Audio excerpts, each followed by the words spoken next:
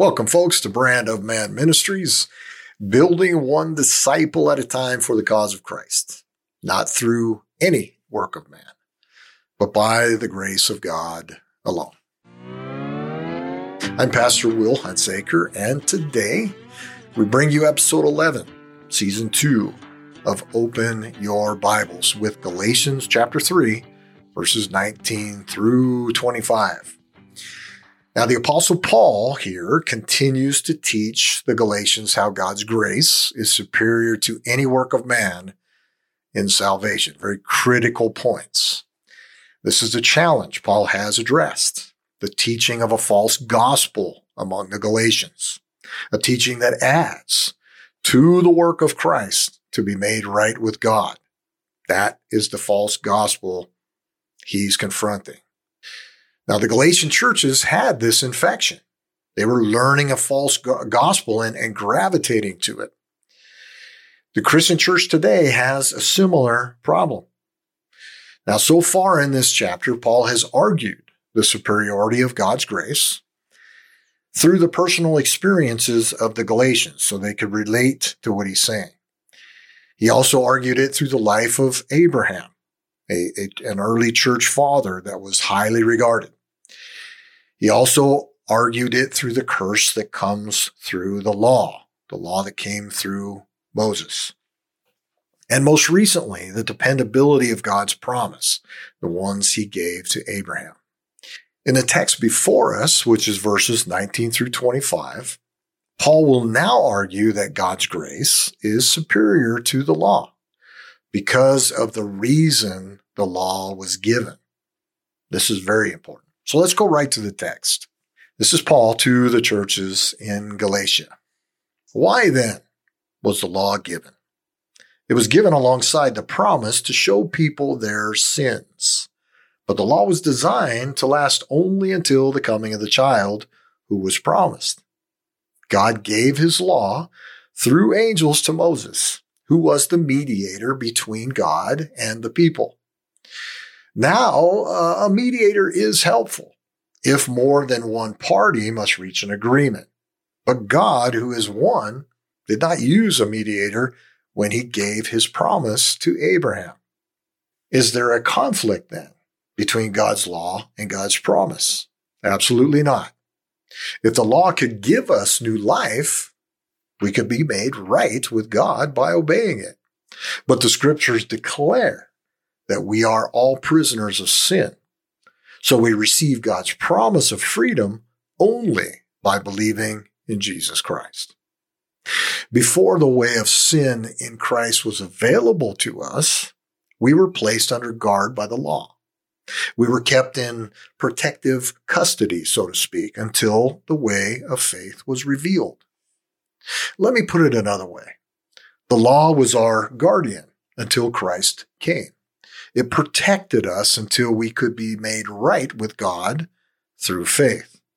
And now that the way of faith has come, we no longer need the law as our guardian. That's Galatians chapter 3 with your text today, verses 19 through 25. So, why do we need to know what the purpose of the law is to argue in favor of the superiority of God's grace?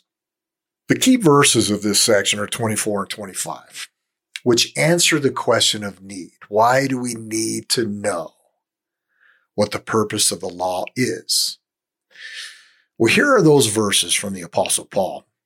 And I should note, Paul's not just another guy. We've made this point. He writes from the inspiration of Christ himself. And he says this, let me put it another way. The law was our guardian until Christ came. It protected us until we could be made right with God through faith. And now that the way of faith has come, we no longer need the law as our guardian. That's Galatians chapter 3, 24 and 25. Very simple text. Paul viewed all of Scripture through the filter of Christ, as you can clearly see in these two verses. This method of biblical interpretation was correct, and it came right from Jesus himself. I would encourage you to please read John chapter 5, just verse 39, for a good reference on that fact, how to interpret Scripture. So Paul emphasized to the Galatians that the law, which came out of Mosaic covenant, the agreement between God and Moses, was a component of God's redemptive plan. All throughout the Old Testament, they just kept moving successively one to the next. So it was a component of God's redemptive plan that would reach its highest point in Jesus Christ. So it would eventually be fulfilled in Christ, all the covenant law. Now, does this mean, though, that Christians do not need to obey the laws of God after the coming of Christ? No, it doesn't mean that at all. Jesus said himself, I did not come to abolish the law, but to fulfill it. Matthew chapter 5, verse 17.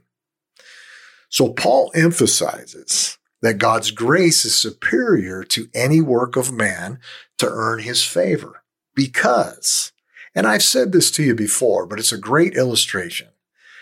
No one can stand at the base of the cross, look up at our crucified Lord, and state with any seriousness that they can add to that.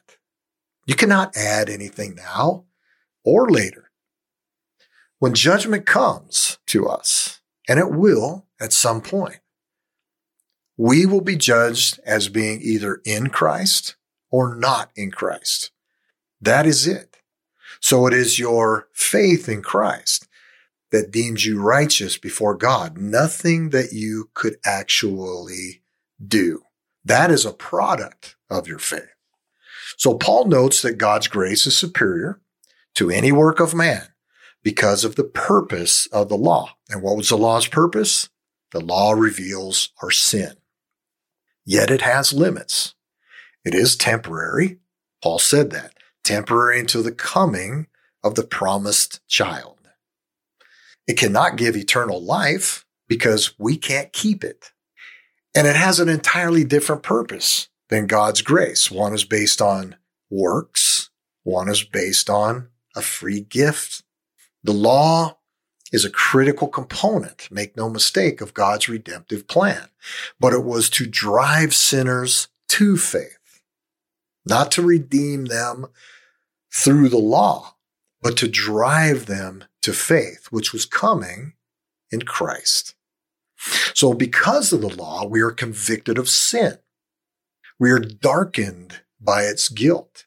And because of that, we are moved to the desire for a Savior, because we know we cannot do it on our own. We search for a way out of sin, only to discover eventually that any work of man is useless and that God's grace is our only hope. As the reformist Martin Luther noted, he said the purpose of the law is not to make men better, but to make them worse. That is, to show them their sin so they might be humbled, terrified, and exhausted to the point where they long for the grace of God unto salvation. If you have not submitted, folks, to God's grace and salvation through the blood of his Son, not any work, but through the blood of his Son, you might want to do so now, because tomorrow might be too late. Thank you for listening. And may the Lord bless you and keep you. May the Lord's face shine on you and be gracious to you. And may the Lord look upon you and bring you peace. Next up on Open Your Bibles, we will look at the last portion of Paul's argument to the Galatians, chapter 3, concerning the superiority of God's grace, but this time emphasized by our faith. God bless you all, and remember, the Bible cannot mean anything different today than it did back then.